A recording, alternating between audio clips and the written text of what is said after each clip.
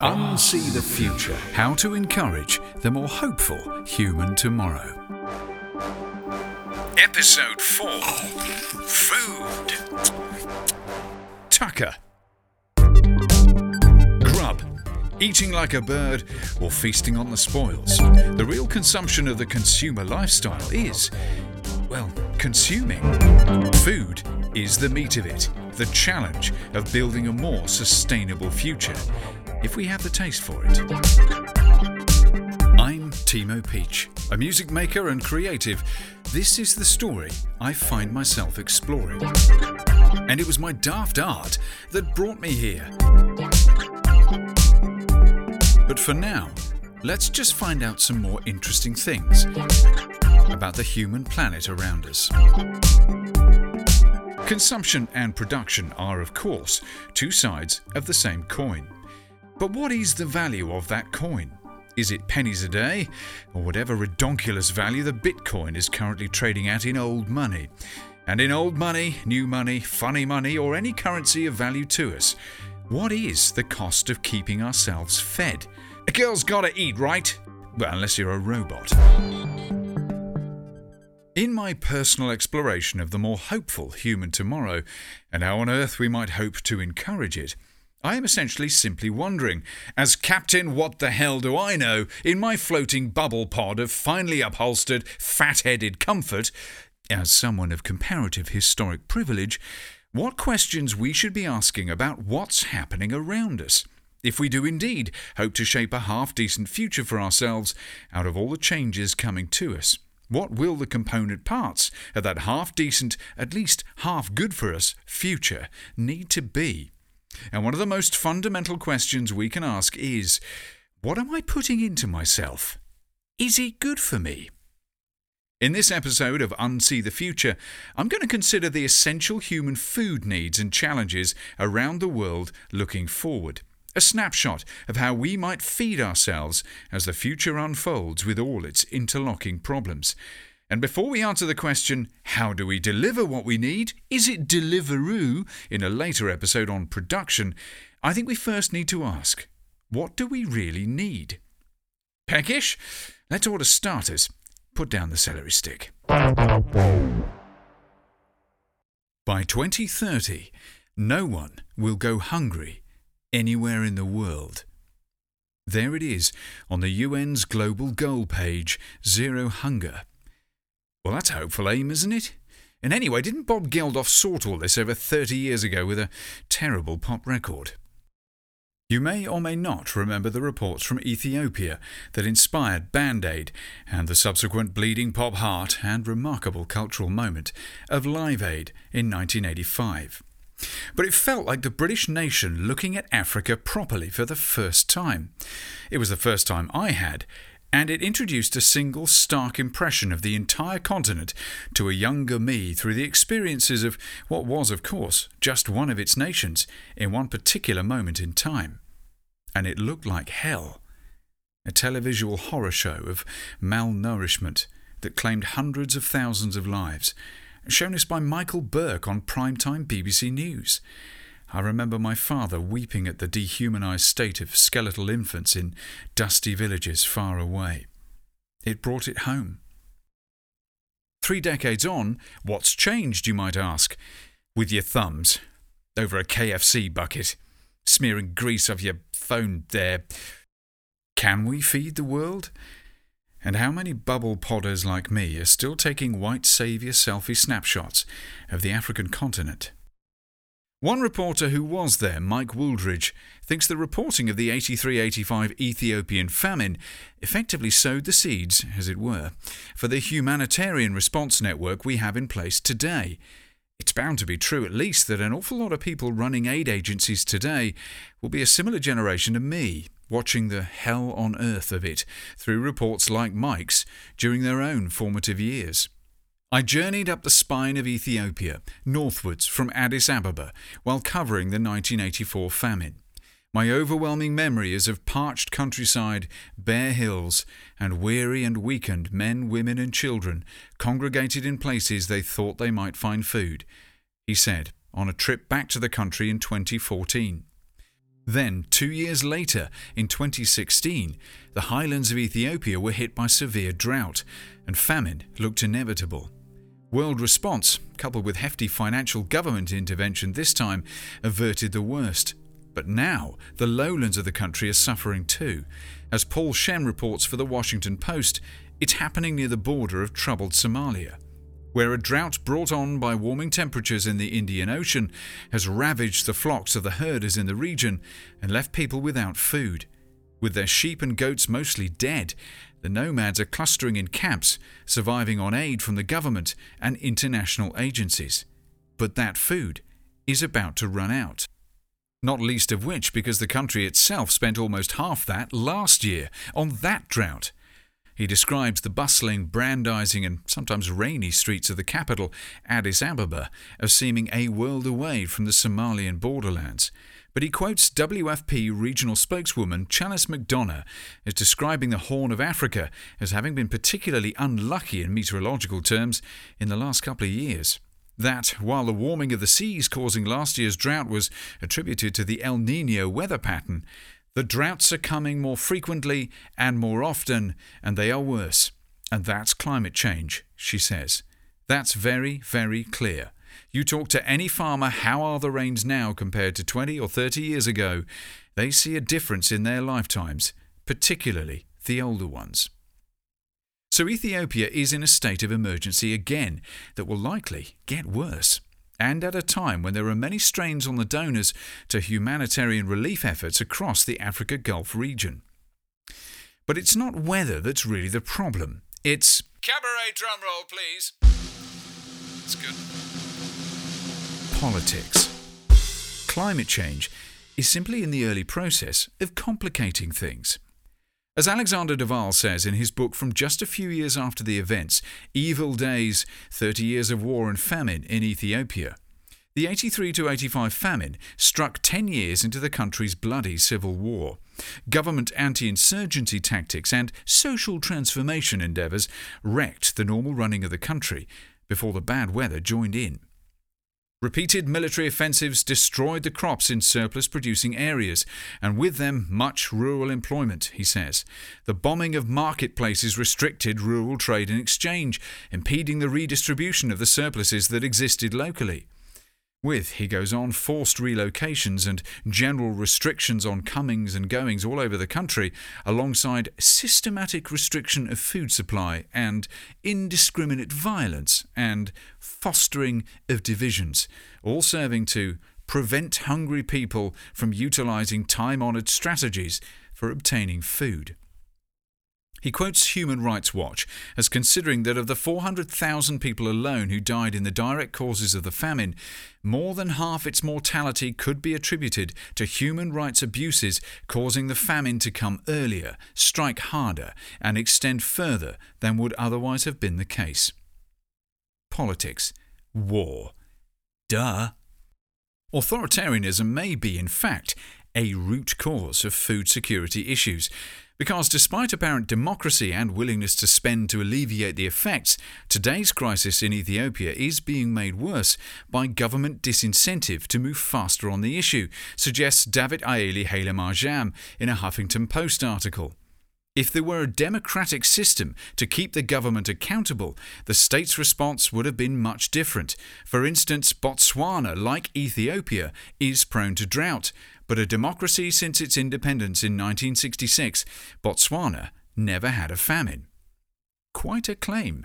And he cites an Institute for Development Studies report that found of 30 major famines around the world in the last century, all happened in countries led by autocratic rule or that were under armed conflict, 4 being in Ethiopia.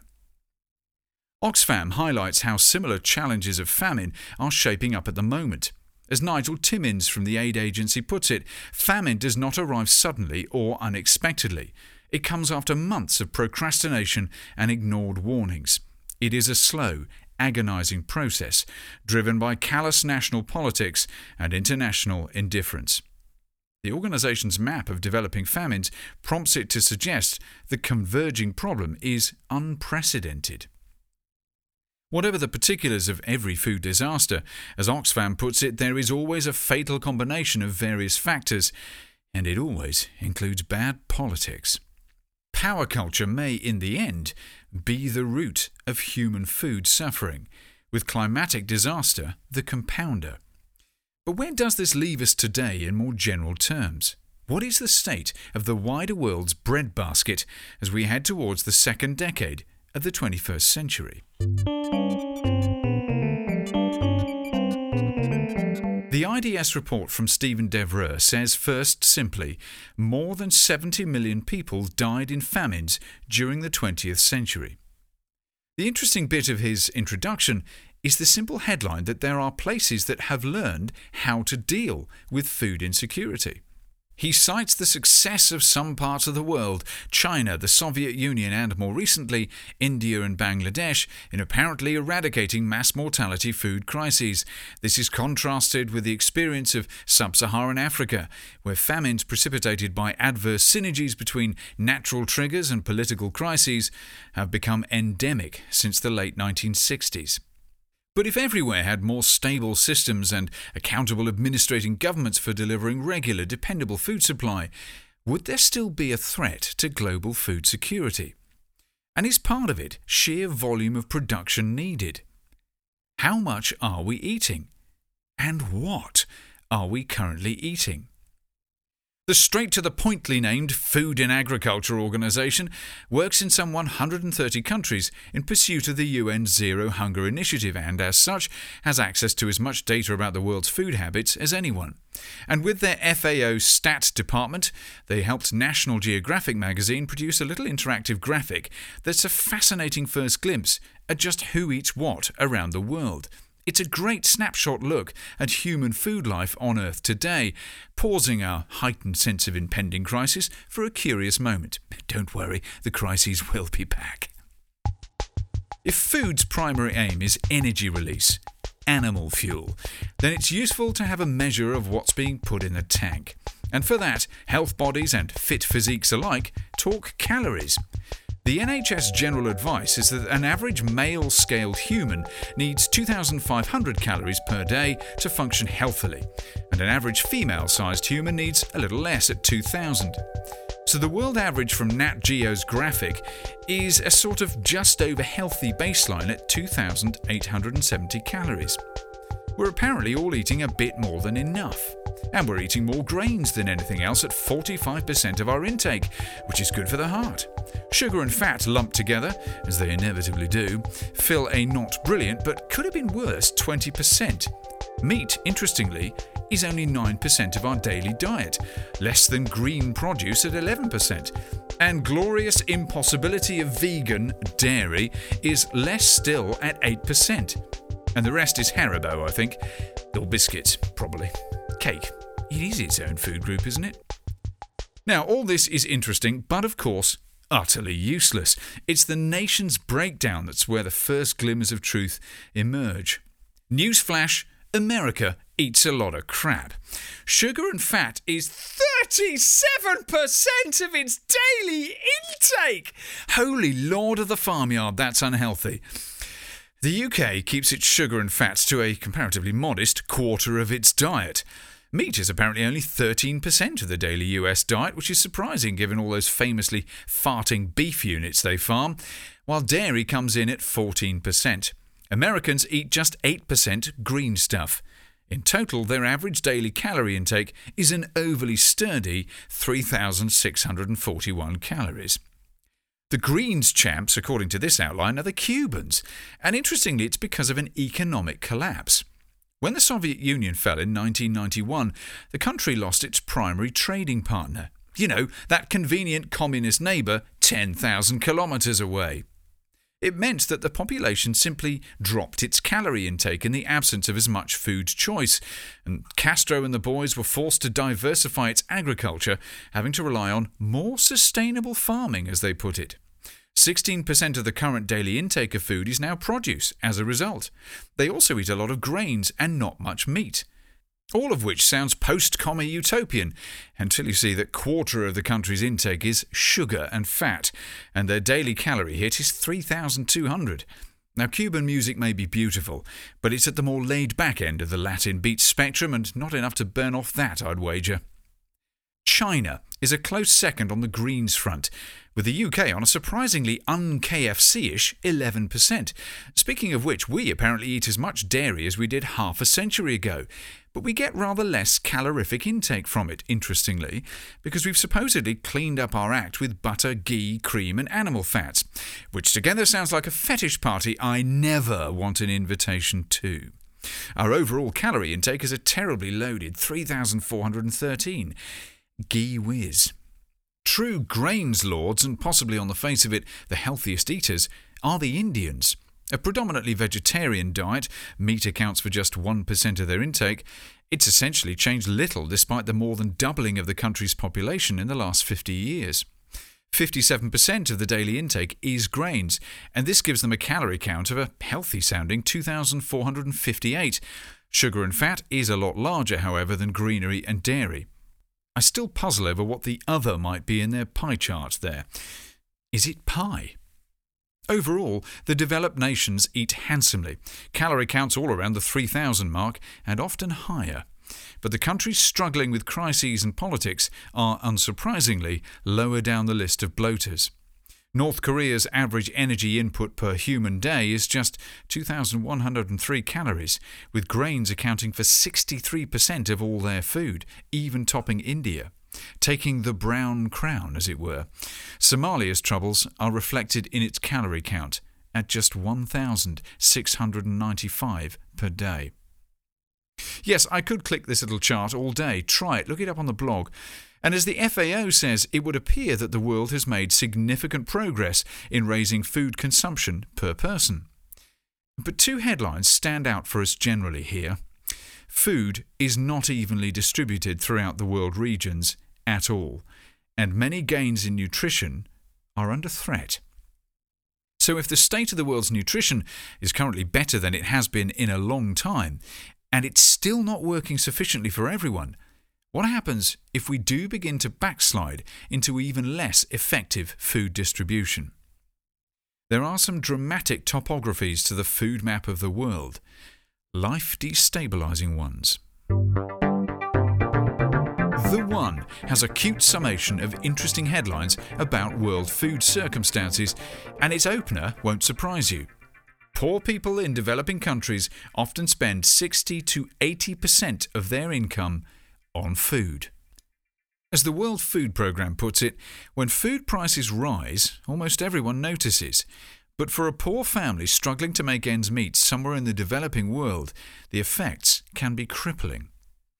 They point out that your average €1 loaf of bread in a hypermarket is only materially worth about 14 cents, with the rest going on all the branding and transport. So if the price of wheat doubles, well, that's just an extra 14 cents on their bill. Hardly breakfast killing. But poor people in the developing world tend not to buy loaves of bread. They buy a bag of flour. If the price of maize doubles, the price they pay for that flour also doubles. That's hardly manageable if food already accounts for most of what you spend in a month. If this is you, your response is likely to be to reduce the quality of what you eat. Less fresh fruit and veg, less meat. Then there is the choice to simply eat fewer times a day. The next stage might be selling any livestock assets your family has, a goat or poultry, which might give you a desperate bung in the hand in the moment, but now that asset's gone. No more milk and eggs, which over time has a nutritional knock-on that is essentially disastrous, especially for infants. One estimate puts some 165 million children as malnourished. As the UN puts it in a range of headlines from its global goals, 1 in 4 children in the world are stunted in their physical development. It's 43 million fewer than in 2000, it believes, but it's still most of that 165 million estimated affected in their growth. Some 3 million children die unnecessarily every year from malnutrition, they estimate.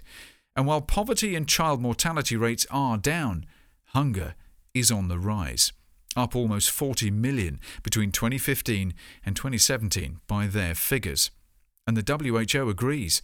815 million of us are hungry, as at the end of 2017. When you factor in population growth predicted across the planet in the next 3 decades, the UN estimates food production will need to go up by a staggering 60% in that time. So where to start today? In 2016, I met Dr. Barbara Wells from the International Potato Centre. Yes, you better believe there is one.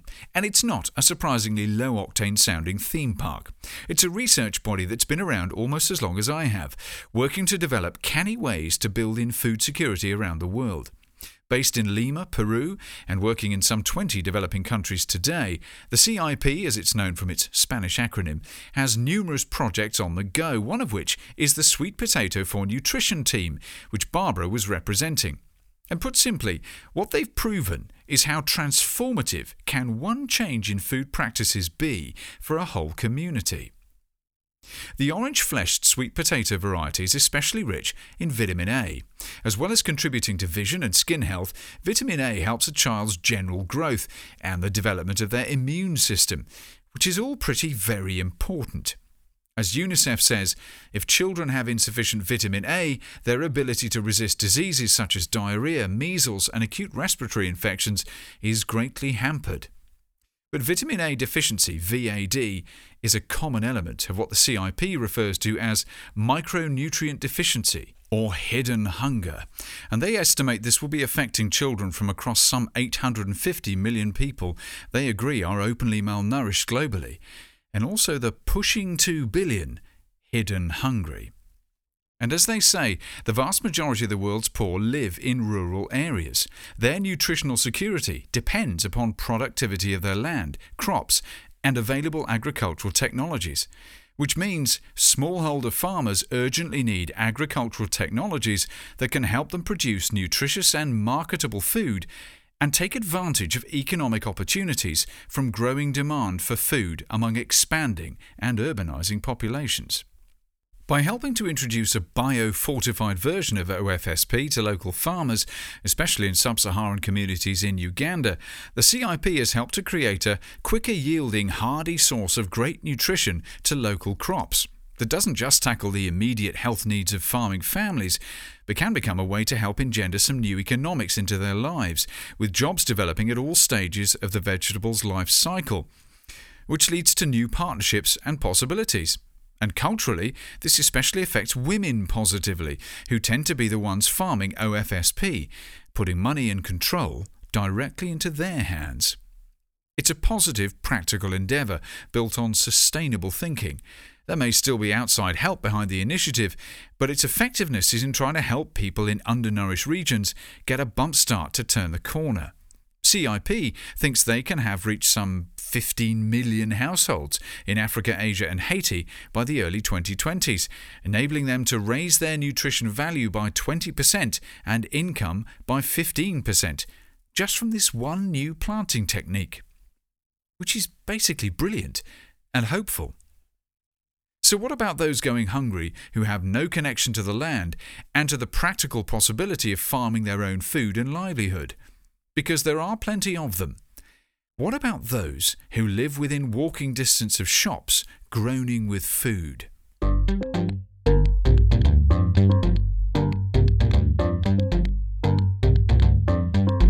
It's not simply developing countries far away that have to deal with this. It's families in wealthy nations like my own here in the UK that have undernourished children. As the Child Poverty Action Group says, there were 4 million children living in poverty in the UK in 2015 to 16. That's 30% of children, or 9 in a classroom of 30, they claim. And this affects health, with higher statistical likelihoods of childhood illnesses and disabilities. Even this year, the All-Party Parliamentary Group on Hunger warned in a report of some 3 million children in the UK at risk of hunger in the school holidays, away from the regular meal breaks of the school canteen. How is it possible that we need a charity in 2017's Great Britain called Feeding Britain? As MP Frank Field puts it in the introduction to the report, his APPG aims to ignite an anger that will spread throughout the country and will not abate until hunger as we know it has been abolished. No kidding. It appears to be more than mere numbers of people on Earth causing us food problems today. It's political economics. However famously hefty the state bill for welfare may be in the UK, it isn't covering the basics for increasing numbers of people falling outside the system. And this leaves people hungry in plentiful countries. But undernutrition isn't the only story, of course. The joint UN-FAO, UNICEF, World Food Programme and WHO report, The State of Food Security and Nutrition in the World 2017, well, it makes it clear. It's eating too much that's also proving a strain on national health services. While some children are starving or malnourished, at the same time, overweight among children under 5 is becoming more of a problem in most regions, they say. And adult obesity continues to rise in all regions. Multiple forms of malnutrition therefore coexist, with countries experiencing simultaneously high rates of child undernourishment and adult obesity. And the report claims that in 2016, some 41 million children under 5 years of age were overweight. The symbolic food bomb underlying our culture may be just one substance: sugar. I weep for it, for sweeties and crisps sadly keep this 47-year-old happy in dark moments. It isn't quite the place to go into it here, but if you've heard of the sugar conspiracy, you may know of the revelation that the food industry in the 1960s supposedly hushed the science, showing sugar to be the more likely cause of modern ill healths, and that saturated fat was supposedly vilified in its stead. As referred to readably in a Guardian article by Ian Leslie, it's worth a read on the blog. As S.G. Damley says for the US National Library of Medicine, sugar addiction around the world is a terrible health companion. Besides the famous anti-wellness monsters of obesity and diabetes, he says, there are an abundance of other illnesses and conditions that have lesser-known connections to sugar. The list is long: high blood pressure, hypoglycemia, depression, acne, headaches, hardening of the arteries, fatigue, violent behaviour, hyperactivity, aching extremities, and, of course, tooth decay. It seems we pay a high price for our sweet tooth. Not only do we eat a lot of sugar and make ourselves ill, but it also has no nutritional value at all. No vitamins, no minerals, no enzymes, no fibre. Sugar, he says, tastes good. Humans crave sugar right down to their DNA. And then he produces this utter gem of a quote. Sugar is as addictive as cocaine. Brain scans after sugar consumption are very similar to when we do blow. Dopamine floods the brain and we feel good. And of course, it's a lot easier on the nostrils, unless you're snorting your sugar. Well, quite, and I don't advise it. And all that is without even mentioning the culture of alcohol in so many parts of the world. I mean, that is a wide road through the middle of this psychological story of our consuming times.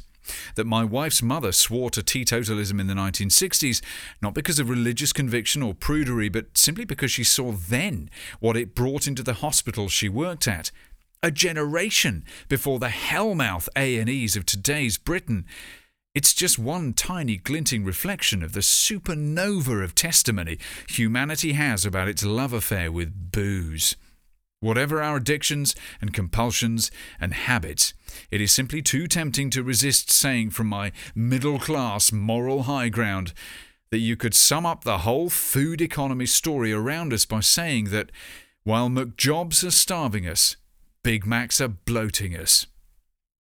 But this is hardly news, and the middle classes have always been simultaneously hanky-flappingly horrified by and worthily determined to help those less fortunate.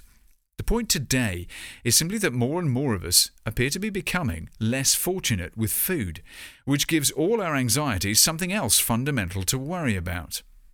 And all that while throwing away an estimated 1.3 billion tonnes of food globally per year. As a handy little guide to food waste from The Guardian illustrates, look it up on the blog, that's supposedly enough to build a mountain of moulding sludge 2 miles across, 8,000 feet into the air. I'd love to watch them experiment with how to illustrate this. As they put it, about 1.4 billion hectares, or close to 30% of available agricultural land, is used to grow or farm food that is subsequently wasted. According to WRAP's report this year, that adds up to 7.3 million tonnes of household food waste, or HHFW as they put it, in the UK in their 2015 analysis, and that despite significant efforts to reduce it. Oh crikey, you know this well enough. It's ghastly. It's grossly indecent use of resources, human and other. There's a technical difference between food waste and food loss, you should know, one being the result of poor practical practices in developing nations, and the other being Waitrose shoppers apparently throwing away almost all of every lettuce they ever feel they should buy to fig leaf the booze haul in the shopping basket a bit. But the end result is what it is. People starving in huge numbers, while food rots in massive heaps. And that's without really going into the threat to how much food we can even grow, and how those amounts are diminishing. As Life Science shares, a report from Navin Ramankutty from the University of British Columbia, Corey Lesk of the Earth Institute at Columbia University, and Pedram Rohani from the University of Sussex found that cereal harvests, including rice, wheat and maize, decreased by an average of 9 to 10% during droughts and heat waves between 1964 and 2007. Their report explains that the effect of this has increased in more recent years. As Lesk says to Life Science, we found that the average impact of drought disasters on crops has gotten worse. The thinking is that if crop responses to drought have gotten bigger, but there is no clear signal that the droughts have gotten worse, then that supports the alternative explanation that crops themselves have gotten more sensitive. And if they've gotten more sensitive already, he goes on, that bodes ill for future crop performance in a world of worse droughts. Climate change is speeding up the way crops are not giving us as much food as we're used to getting for our farming efforts, essentially.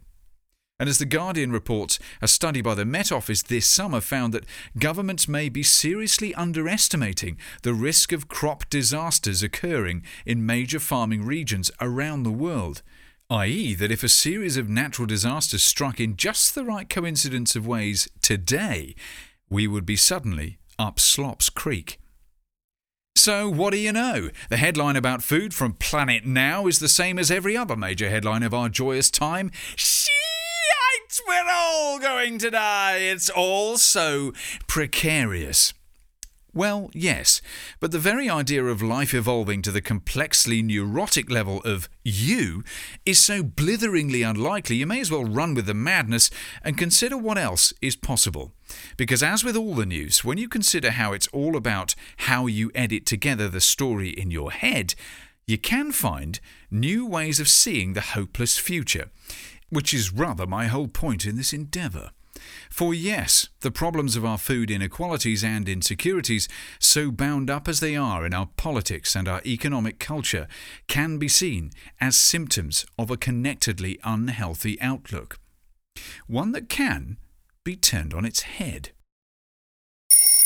The makers of Unsee The Future would like to point out that this serving is so much larger than a regular serving, you might need to take a comfort break. So for your convenience, here's an intermission before we see the hopey changey bit.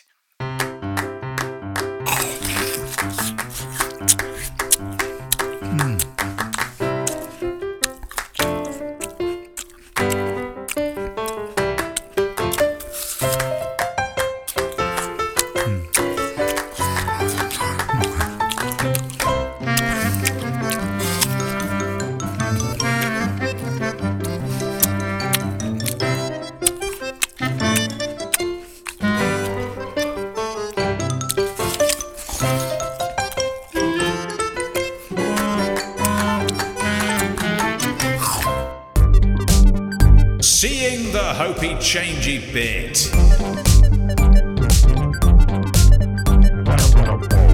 Food is a complex issue at the heart of human society, which rather takes all the joy out of it put like that, though it might be a conversation starter around the dinner table, the symbolic heart of any home. But the future of food will involve addressing some key issues to make urgent progress on, including security, diet, ethics, and packaging. Food security will be a hefty political challenge.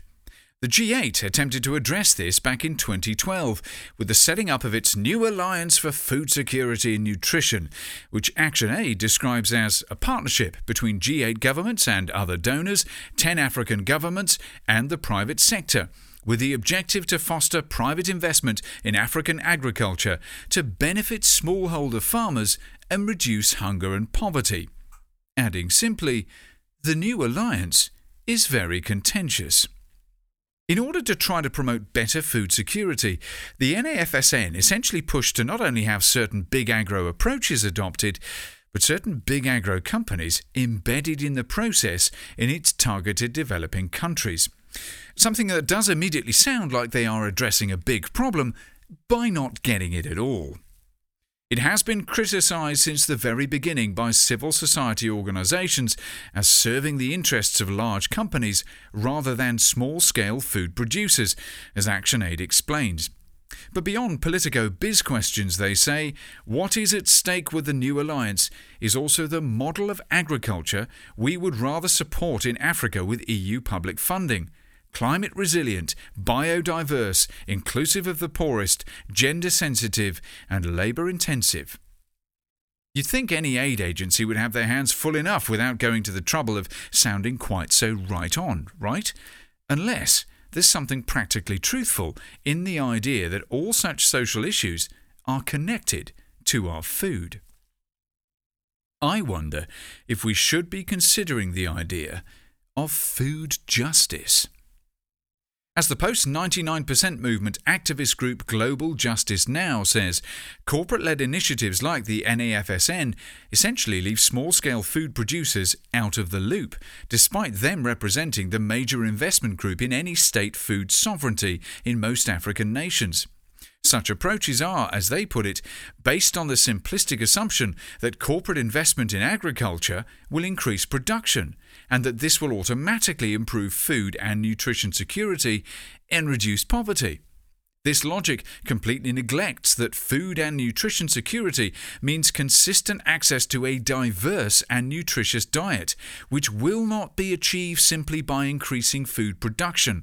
Moreover, much of the production supported by the new alliance is in crops with relatively low nutritional value, as well as in crops which are destined for export and/or non-food production. As The Guardian reported in 2016, many MEPs agree with the criticism of this approach. German Green MEP Mara Heubuck put it like this: "We have already made the mistake of intensive agriculture in Europe.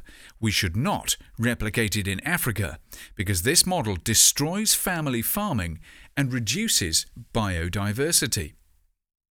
Interesting to consider that nutrition delivery, food security, and food sovereignty should be considered so essentially linked, which illustrates the kind of thinking I believe will lie behind a more equitable and dependable global food future.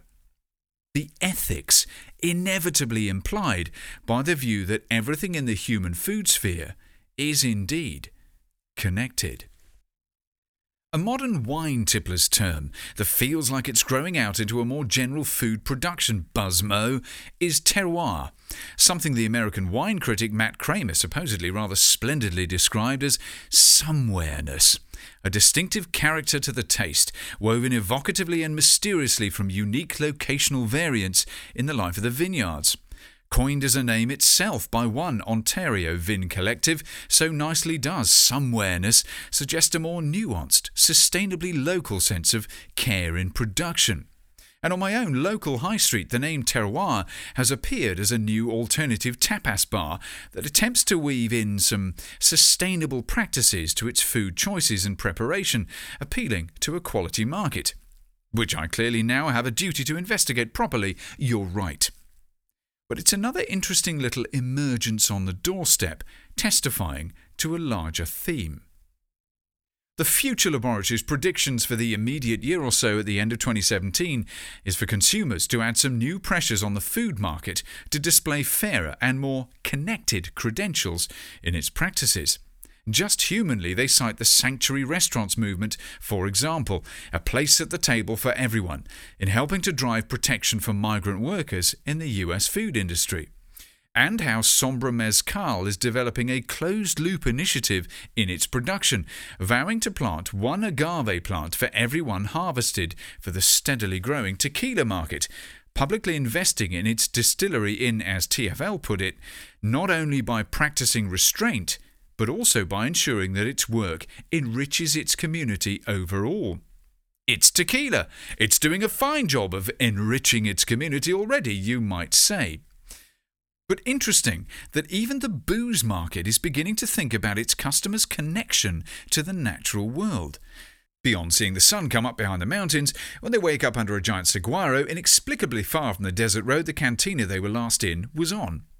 But TFL's pull quote from Sombra's founder, Richard Betts, is a very interesting one for the whole debate about the exploration of more sustainable practices in our food. Rather than taking the notion of tradition at face value, he says, we have opted to dissect it further. We've evaluated tradition for its environmental impact, its sustainability, and its ethical considerations. Just because we've always done something a certain way doesn't mean it's really a heritage asset. Some traditional methods can unlock forgotten wisdom. Some can just get you so drunk you forget your trousers. Then there's the luxury market's like of taking things one step further. In getting more connected with nature, Norwegian restaurant Under is literally underwater. And a marine life conservation research lab. You see, you instantly want to go, right? Because it sounds bonkers and cool. And bonkers and cool can unlock spending habits in anything. Ask an Apple Watch 1 owner. And technology is definitely going to be in play in future food. From packaging developments to the food itself. The future wouldn't be the future without some innovation to indulge in, would it? The best kind being the simplest sort of thinking, I rather feel, like Swedish supermarket corporate ICA, joining others in experimenting with natural branding, laser marking its fruit and veg to cut back on remarkably less carbon-efficient sticky labels production. Packaging and plastics is a whole other episode to consider, of course.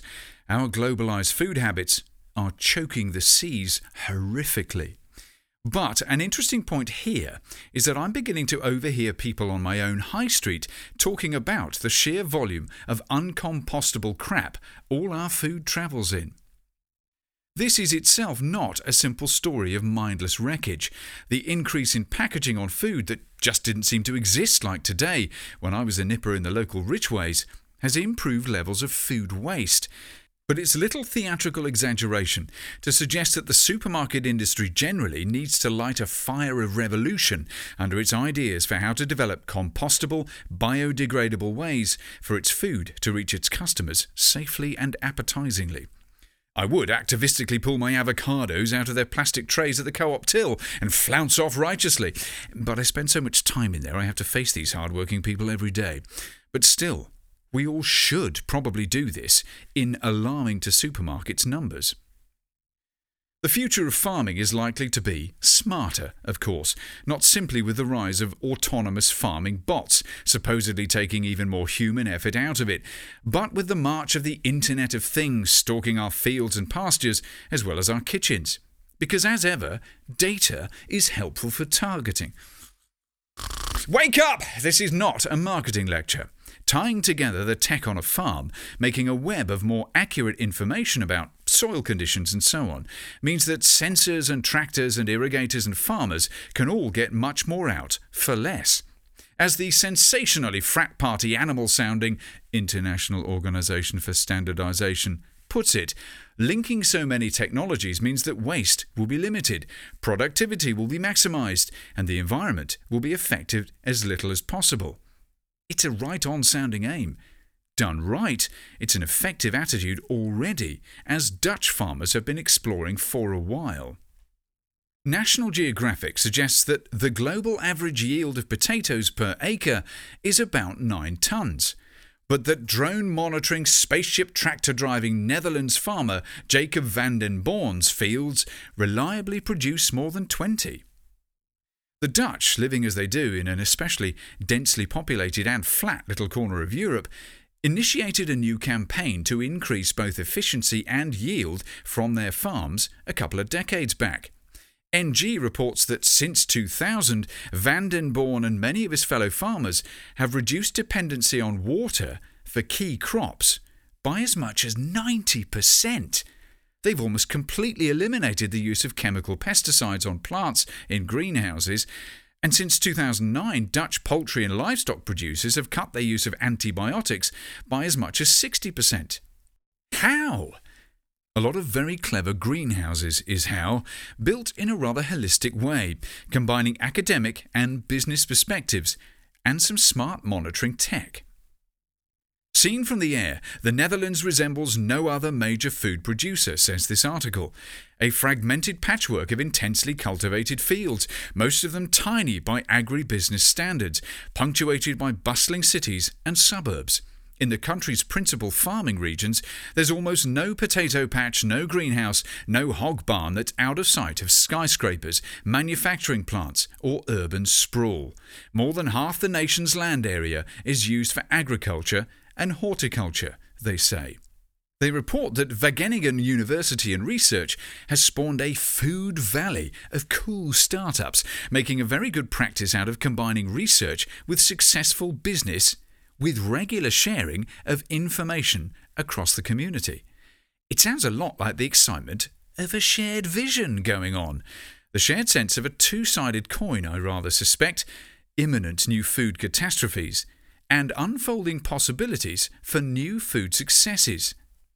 The wherewithal to stave off catastrophic famine is within reach. They quote the Institute's Plant Sciences Group MD Ernst van den Ende as saying, with his optimism resting on feedback from more than 1,000 WUR projects in more than 140 countries and on its formal pact with governments and universities on 6 continents to share advances and implement them. And as the eminently quotable article, do read it all on the blog, also says, at every turn in the Netherlands, the future of sustainable agriculture is taking shape, not in the boardrooms of big corporations, but on thousands of modest family farms. Something more than a little symbolic in such experience, I might venture to suggest, because as ever, the thing that will save us is not technology itself, but an outlook.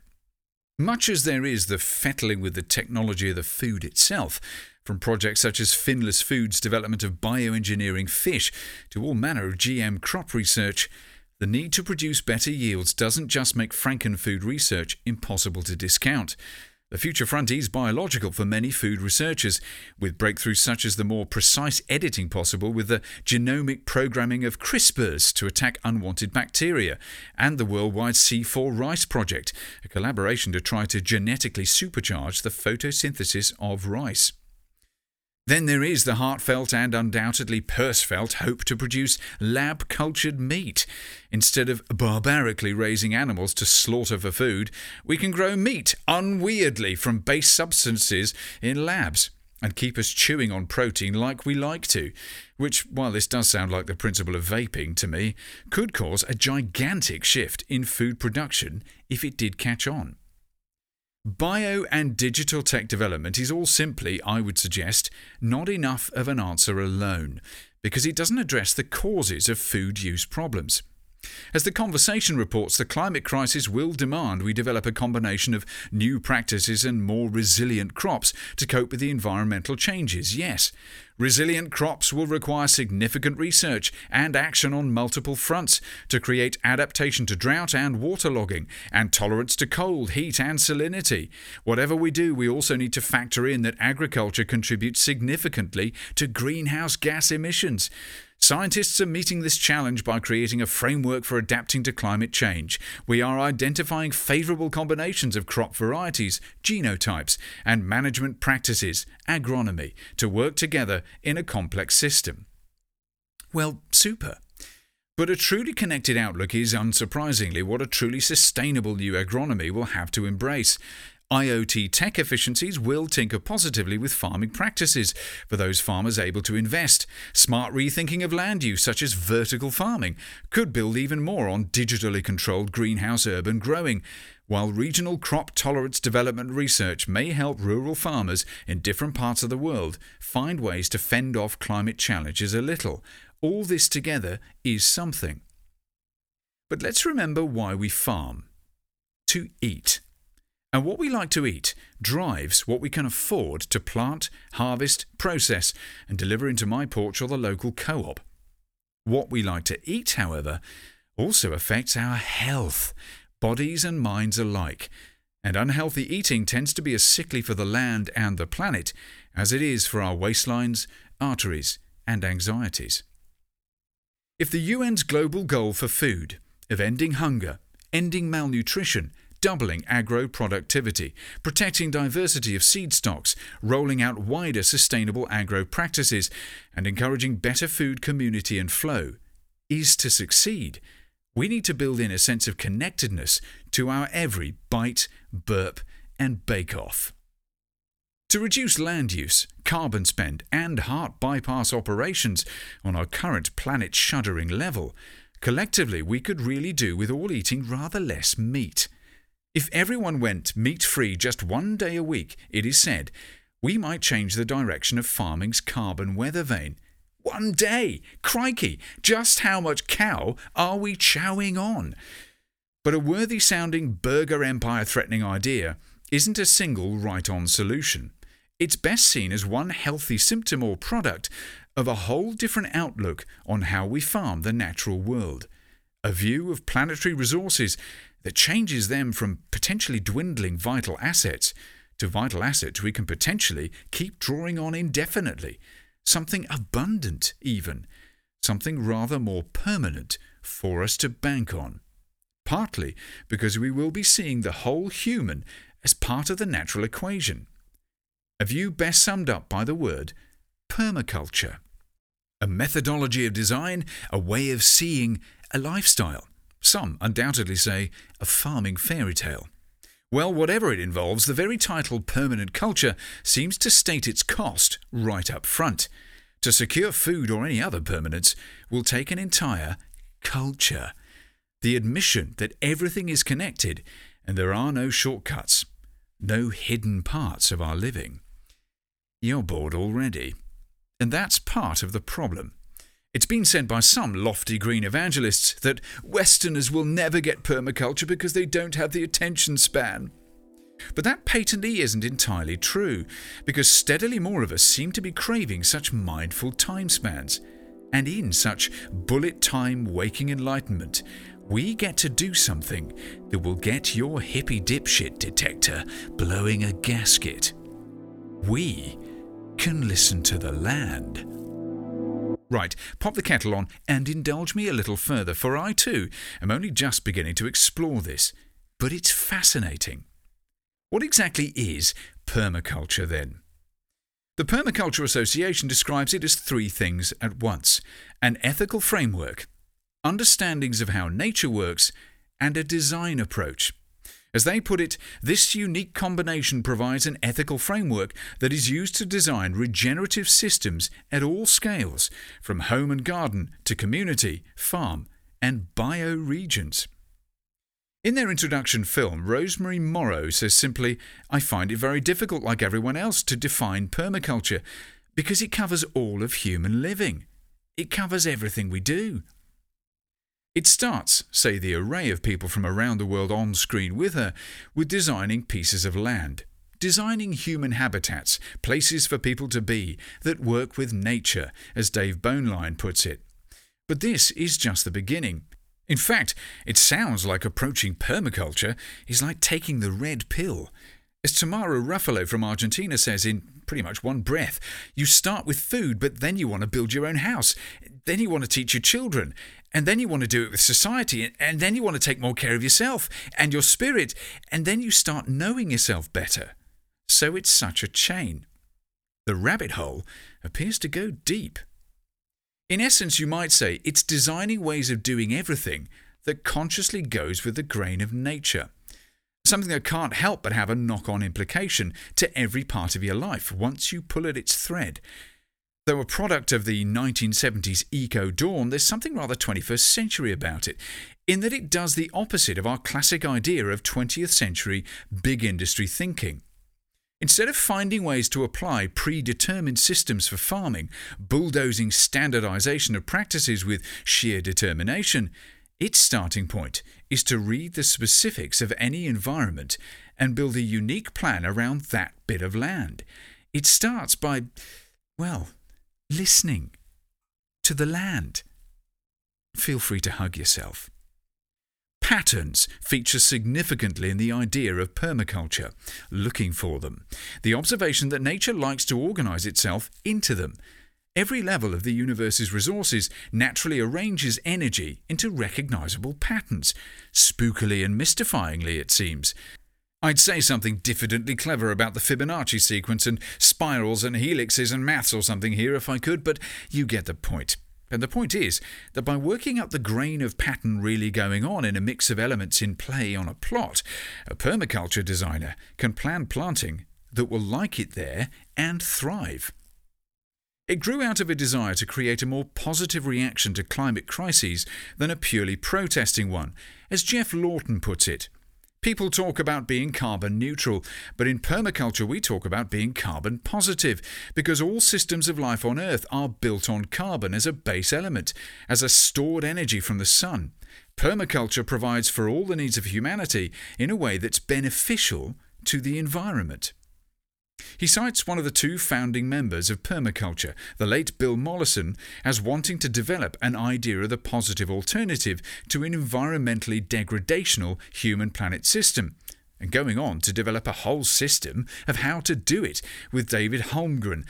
Permaculture 1 they published, which became Mollison's hefty Permaculture, a Designer's Manual, which, yes, looks more systematic than using your Haynes to finally put your Land Rover back together. It was a quiet revolution, because as Mollison's Guardian obit article puts it, nobody had put together the architecture for a regenerative design approach that drew on knowledge of traditional cultures while adapting to the opportunities of new technologies and systems thinking. It simply did not exist. Lawton shares a personal memory of studying Mollison's course in its early years, leaving the course initially as a bit of a skeptic, before going on, he says, to test the system's theories and find they all worked. But when he was first talking to Mollison about doing the course at all, Jeff says that Bill asked him a question. Are you bored of being scared? Permaculture, he supposedly said, is a way of responding full tilt, of losing your fear by charging headlong at the enemy. Interesting language from hippie tree huggers hanging around to watch the flowers bloom, But permaculture does seem to imply questions beyond the practical challenges of what grows well where. It does seem to have you eventually asking dumbfounding things like, what do I value? What is strength? What even is yield? Why am I here on Earth? And you only popped in for a jar of organic honey from the farm shop. You might suggest that the very limitation of permaculture is its language. Some folk are more wired to get its holistic view than others. If something key to understanding permaculture is Jeff Lawton's memory of Bill Mollison saying to him, Jeff, I'm not just giving you permission to slip into a distracted, daydreaming, open state when you come to assess a piece of land, I'm telling you it's essential, then how will we ever cultivate enough land whisperers from, and indeed for, the massed ranks of us robot KFC eaters? This is fringe, surely. Horticulturist and garden designer Sharon Gadella and his partner, my art mate Hazel Evans, may have a comfortable openness to a more holistic view of life and work on Earth, but for him the study of permaculture was still an eye-opener, he says. Permaculture's made me see life differently, literally. Since I did the course, I've started to observe life from all the incredible functions it has and how to combine these functions into practical advantages. Basically, if you follow and implement what nature has to offer back into daily life, you can find that all is effortless, he says. The only thing we have to do is intervene significantly once and then let nature take its course. There's an interesting principle in his words there, while you're inaccurately picturing him asleep on the ride-on mower. Minimal intervention. That when you tap into what nature is already doing or wanting to do somewhere, you get the wind behind you, so to speak, and have to do a lot less rowing. Less work, fewer materials. More relationship, you might say. Which surely taps into any farmer's testimony of working with her or his land, knowing the animals, planning for the capricious moods of weather. The difference appears to me, someone whose hands only ever get dirty when accidentally brushing against the log burner door, the starting point. I can imagine that once a family farm has a professional momentum, the reason to go to work is to meet certain market obligations to the business commitments, producing enough wheat, milk, carrots. It's keeping up quota. And from there, I wonder how a farmer even contemplates listening to the land he or she worked on and shaped for generations to see what it tells him or her it would rather yield. Because, of course, this isn't about non-intervention.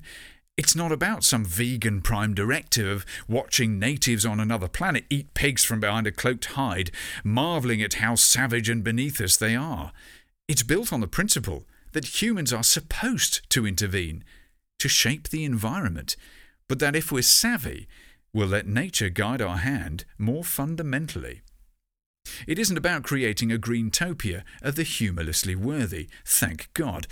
I already suspect many permaculture explorers would say it's primarily about feeling more alive. And that might appeal to any of us, especially if the food tastes better.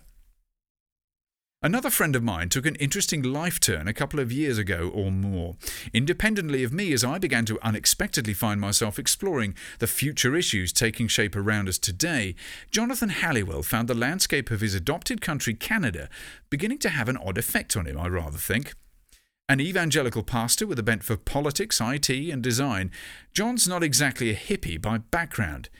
But back when we found ourselves living over the road from one another, he and I would wax late into many nights about the nature of life, the universe and everything, and found ourselves wondering if the nature of the culture around us was as constructive and certain and helpful as we'd assumed it at least passably was. If there were patterns to be found in life, by design or by random organisations of energy, were we missing them? 10 years since he and Lynn and the kids found the door opening to follow their lifelong instinct to go to Canada, I now can't know what it must feel like to be shaped by time in such a different landscape to the south of England. But somewhere in the ups and downs of community and professional life out there, John found himself feeling more and more inspired to bunk Bible study and go outside. I stumbled across permaculture in a season of re-evaluation, he says, and he's honest about the emotional place he was in when he found it. We ran into some hard times, and I discovered that I felt mercilessly at the hands of a system that doesn't really value me as a person. Shifts in the regional, national, or even global economic climate can leave most people in a very vulnerable position. A 5-day power outage in our area left us entirely dependent on others and led me to go looking at affordable and reasonable ways of staying warm. In the midst of my research, I discovered more and more about sustainability and systems of living.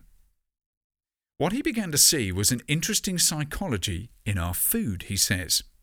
Food production is very much integrated into our economic systems. The further removed we are from the food production systems, the more vulnerable we are. It may also be that the added ingredients to preserve and mass produce our food, as well as all the genetic modification we're seeing, is messing with the overall health of individuals and populations. As I have leaned into studying permaculture, I've also discovered that a lot of local government actively discourages people moving towards more sustainable life through things like planning orders. It's hardly news, I suppose, that it can be little daily effects of systemic administration that puts barriers in the way of good intent. The complex machinery of modern society doesn't exactly make it easy to live the good life. Tom and Barbara's pigs didn't just upset Jerry and Margot next door. Today you'd best gen up on the permitted development rights of your property before converting the summer house into an extended sty and chicken run. But John describes an economic-emotional axis in attempting a more sustainable lifestyle. If you can be self-sustaining in your food production and have limited debt through modest housing, you move towards a freedom and an abundance to be able to literally sow into community, explore collaborative creativity for life, and to address the needs in our world. The simple act of collaboration itself goes a long way towards addressing a lot of issues for those involved. Knowing what you are eating and being involved in the production are two very tangible steps towards a more sustainable and healthy life. And this from a mate whose hands weren't any more hardily calloused and grubby than mine. A philosopher and a challenger, yes, but I've observed it's something we all find ourselves sounding more like in times of emotional hunger. Which is all very touchy-feely this side of your breakdown, I realise. Meanwhile, the world still needs feeding. Can a permaculture view of the planet deliver the big numbers? It's typically annoying of your Buddhist guru to answer your question with a question, but I suspect permaculture's collective voice would answer by saying, what are we feeding the world? Changing the answer to this might change the answer to your original good inquiry, because many believe permaculture can do it, but in order to fill our stomachs, it might have to save our souls first. As Pandora Thomas says in the Permaculture Association's intro film from The Edge Effect, permaculture helps us think about and ask the right questions. Malvika Solanki is founder of Swayam, a not-for-profit organisation in Banjapur, Karnataka. When DownToEarth.org asked her, can permaculture feed the world? Is there data to support this? She said, without a doubt, yes. Hunger has as much to do with quality of food as the quantity. Today, the nutritive value is highly compromised in food. The issue's not production, but distribution of food. Citing the sheer volume of food wasted globally, she goes on, soil salinity, due to intense chemical use, demands at least 4 times more water. Chemical runoffs destroy not just marine ecosystems, but life forms in the soil, which makes soil sterile. In permaculture, the whole is greater than the sum of its parts. Apart from food security, it also ensures diversity, seed security. It nurtures ecosystem and, more importantly, healthy communities. In lieu of climate change and erratic weather patterns, we need diverse ways of working with and understanding our food systems, and permaculture provides us those ways. The monopoly of large-scale commercial farming is clearly a failure, she concludes. A system that works against nature is bound to fail. She cites the Deccan Development Society and Narsana Kapula of Aranya in India, as well as the Chikakwa project in Zimbabwe, as good examples of how communities working with sustainable practices brought about not just food security, but social change, a crucial component. And indeed, our friends at the International Potato Center in Peru can add to this chorus of experience, can't they? Guy Watson founded Riverford Farms. They've been delivering a regular veg box to our home for a good 10 years now, and to many thousands of others. And one of the key things about each delivery is the connection they bother to give us to the food in the box, thanks to Guy's News, a farm and produce delivery business that prides itself on rich, intentional, ongoing organic credentials. Riverford's boss himself tells a story with our food each week about the growing or the problems harvesting or the sourcing of certain items. And in late November edition, he recalled the challenges he felt after some years organic farming to go look at how it might work overseas, under some looming doubts about how well sustainable techniques might really fare in developing countries. So at the time, now 18 years ago, he says, he took a sabbatical to sub-Saharan Africa to go spend time with a former student of the farm in southern Uganda. My heart lifted as he showed me the most inspiring farming I had ever seen. All small scale and always diverse, with mixtures of livestock, bananas, coffee, cocoa, trees, vegetables, keyhole gardens and more, all in an intimate mixture that seemed chaotic, but was anything but, he explained. What seemed disordered was actually shaped by levels of ecological knowledge unknown to farmers in the developed world, and yet these small holdings were many times more productive than neighbouring monocultures. The whole little account is worth a read. Look it up on the blog. Patrick Whitefield's article, Can Permaculture Feed the World?, illustrates a key tenet of the approach: mixing planting knowingly in the same field.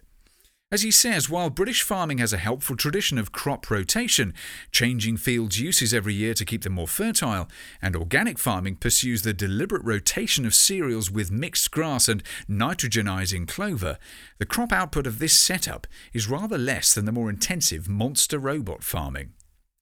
Permaculture goes a step beyond this by growing a mix of clover and cereals in the same field at the same time, he says. This is known as bicropping. It enables a cereal or some other crop for direct human consumption to be grown every year. The yield is still a little less, he suggests, than non-rotational farming, but not by as much as straight organic rotation, and there are big compensations. The clover is present as a permanent understory, so there's never any bare soil, and thus erosion is eliminated. The permanent ground cover and lack of ploughing also makes ideal habitat for certain fungi which, in a symbolic trade-off for organic food, provide the crop plants with phosphorus. Meanwhile, the clover provides the nitrogen right where and when it's needed. There are also positive effects on weeds, pests, diseases, and fuel use. A clever principle that illustrates permaculture's knowingness is that of stacking. The clover and the cereals grow at very different heights, allowing harvesting to be calibrated to the one without bothering the other. The most striking form of stacking is agroforestry, in which tree crops are mixed with herbaceous crops, which can include cereals, vegetables or grassland, he says. A traditional orchard of apple trees and pasture is an example. The difference in height between the two elements means that there's minimal competition between them. Polyculture. It's the principle that the right mixing of things growing together can yield more from each of them than growing them separately. You can feel the smug parables writing themselves, can't you? It's grown from Mollison and Holmgren's observations that the edges of places are the most fertile, where different plant systems meet. A crucial discovery, but one that finds its magic balance most at more modest scales. Scales that, wouldn't you know, are more human, socially manageable, family-involving, person-empowering. Diversity is much easier to achieve on a small scale than a large one, Whitefield says.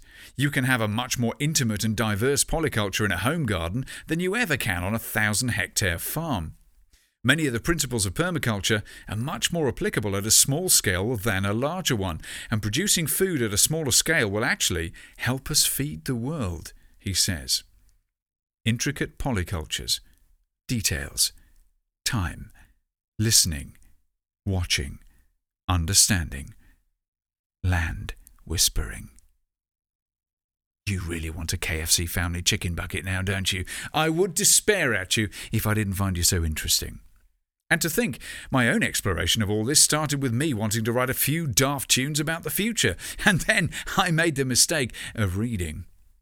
Well, what all that reading and pondering and talking and sharing has led to is the beginnings of a few actual life changes. Little ones. Me. I know. And where food is concerned, for me and the lovely First Lady of Momo, this has looked like an uncharacteristically definite public decision to go vegetarian. Not because we think this is a switch to flick for all mankind tomorrow. I'll admit that the idea of eating fellow creatures does get weird once you've not done it for a few weeks. But I was not much of a metasaur in the first place, so it's more of an admission for me than a noble cost. Even bacon smells kind of fatty now. But I won't lie, salami on pizza is going to be a regular knuckle-biter for me, and I will miss beef hot pot cooked on gas Mark 1 for 3 days until it falls apart in an ache of taste. But in an urban culture like mine, I think it important to demonstrate that we don't need meat to live well. In fact, most of us need less of it. For us, it's a finally dawning animal welfare thing. Which, yes, bingo, makes us hypocrites of the first water, because we are abjectly not going vegan. Life without cheese is basically death, for one thing. And we've not noticed dialing out our meat protein because we're eating lots more eggs and splendid amounts of beans. There's a growing consensus that veganism may hold dietary superpowers for the human body, and frankly, I believe it. Natural restoration for heart disease symptoms and goodness knows what else. But for our generation, It'll be a hit-and-miss affair attempting to implement such a food culture, I rather think. It's just too hard in everyday life for the uncultured to it. And my suspicion too is that some folks just won't be able to rebalance healthily to benefit from it in unadulterated form. There is also the consideration that veganism is not a pure alternative anyway. You can either be sustainable or vegan, not both, as someone said to me. Because everyone suddenly jumping to high fibre and beans meals 3 times a day would be a whole different set of food miles and land use. The point is that helpful phrase I find myself using often these days: crossfading. There is no magic switch to flick, and thank goodness, we need to journey towards a more sustainable global human food culture wholesomely, experientially, to work it into our lives naturally.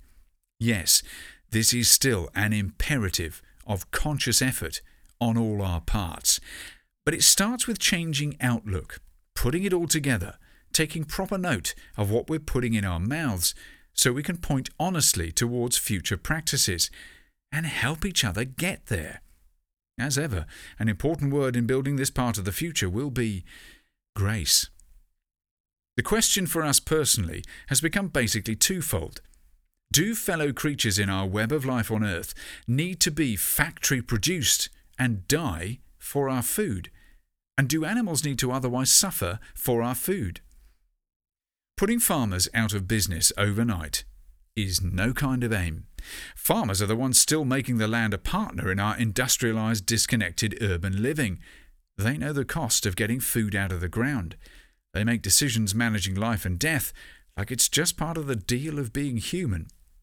But they also bear the brunt of our big supermarket thinking, the pressure on commodity prices to farm animals horribly, to work them and themselves to the bone for too often diminishing costs and yields, so shareholders get payouts. This doesn't sound like sustainable investment to me. But plenty of farms here in the UK are well aware of all the issues, and as ever, it's when economic imperative combines with personal conviction or curiosity that you begin to get change. Diversifying of business is finding more of a natural place in the farming community, it seems, spoken of often on BBC Radio 4's Farming Today, when I'm up for it. And it's green energy that's become a natural bedfellow in this mix, exemplified by Somerset family cheesemakers Wyke Farms, who proudly declare they are 100% green, with a rounded approach to conserving energy, generating their own and keeping the farm biodiverse.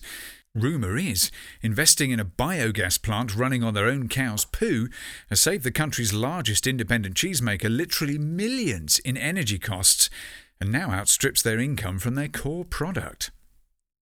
Back in the consumer aisles, organic produce is a start.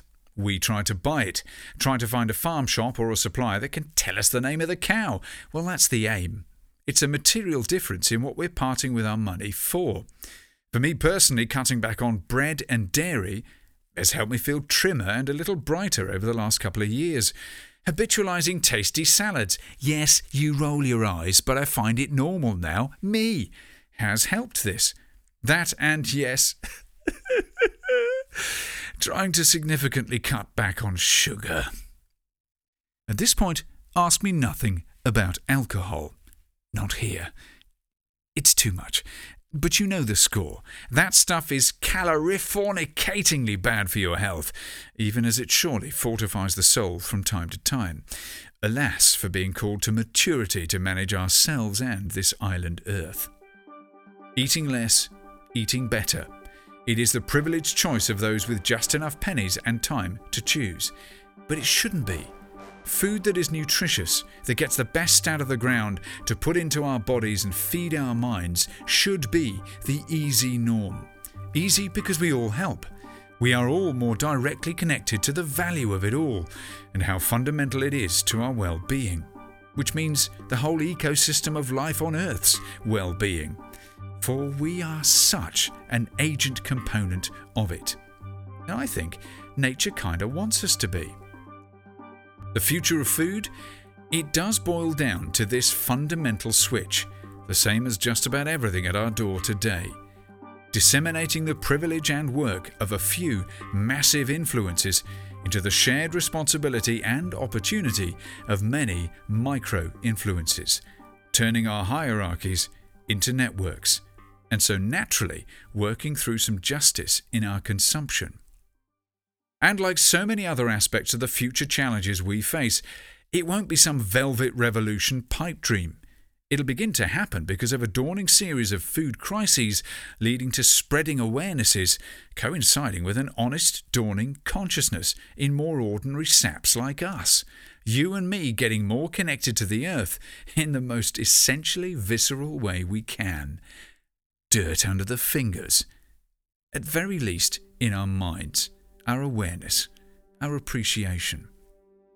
Food may turn out to be the way we finally emotionally reconnect to the earth and the challenges of climate and economic culture, how we begin to write the more hopeful story of us on this planet, because it's something you and I can literally taste the results of. Our relationship with food is complex, however. It enriches our lives as colourfully and fundamentally as any core part of our being alive, and yet we struggle to make it a healthy relationship, as we do in so many areas of our lives. If you personally have spent years feeling food is an adversary, an internal battle, every time you simply sit at the dinner table, well, I don't know how you share the depths of this war between plate, mind and body with others. But I am tempted to say this: you are living something symbolic for all of us.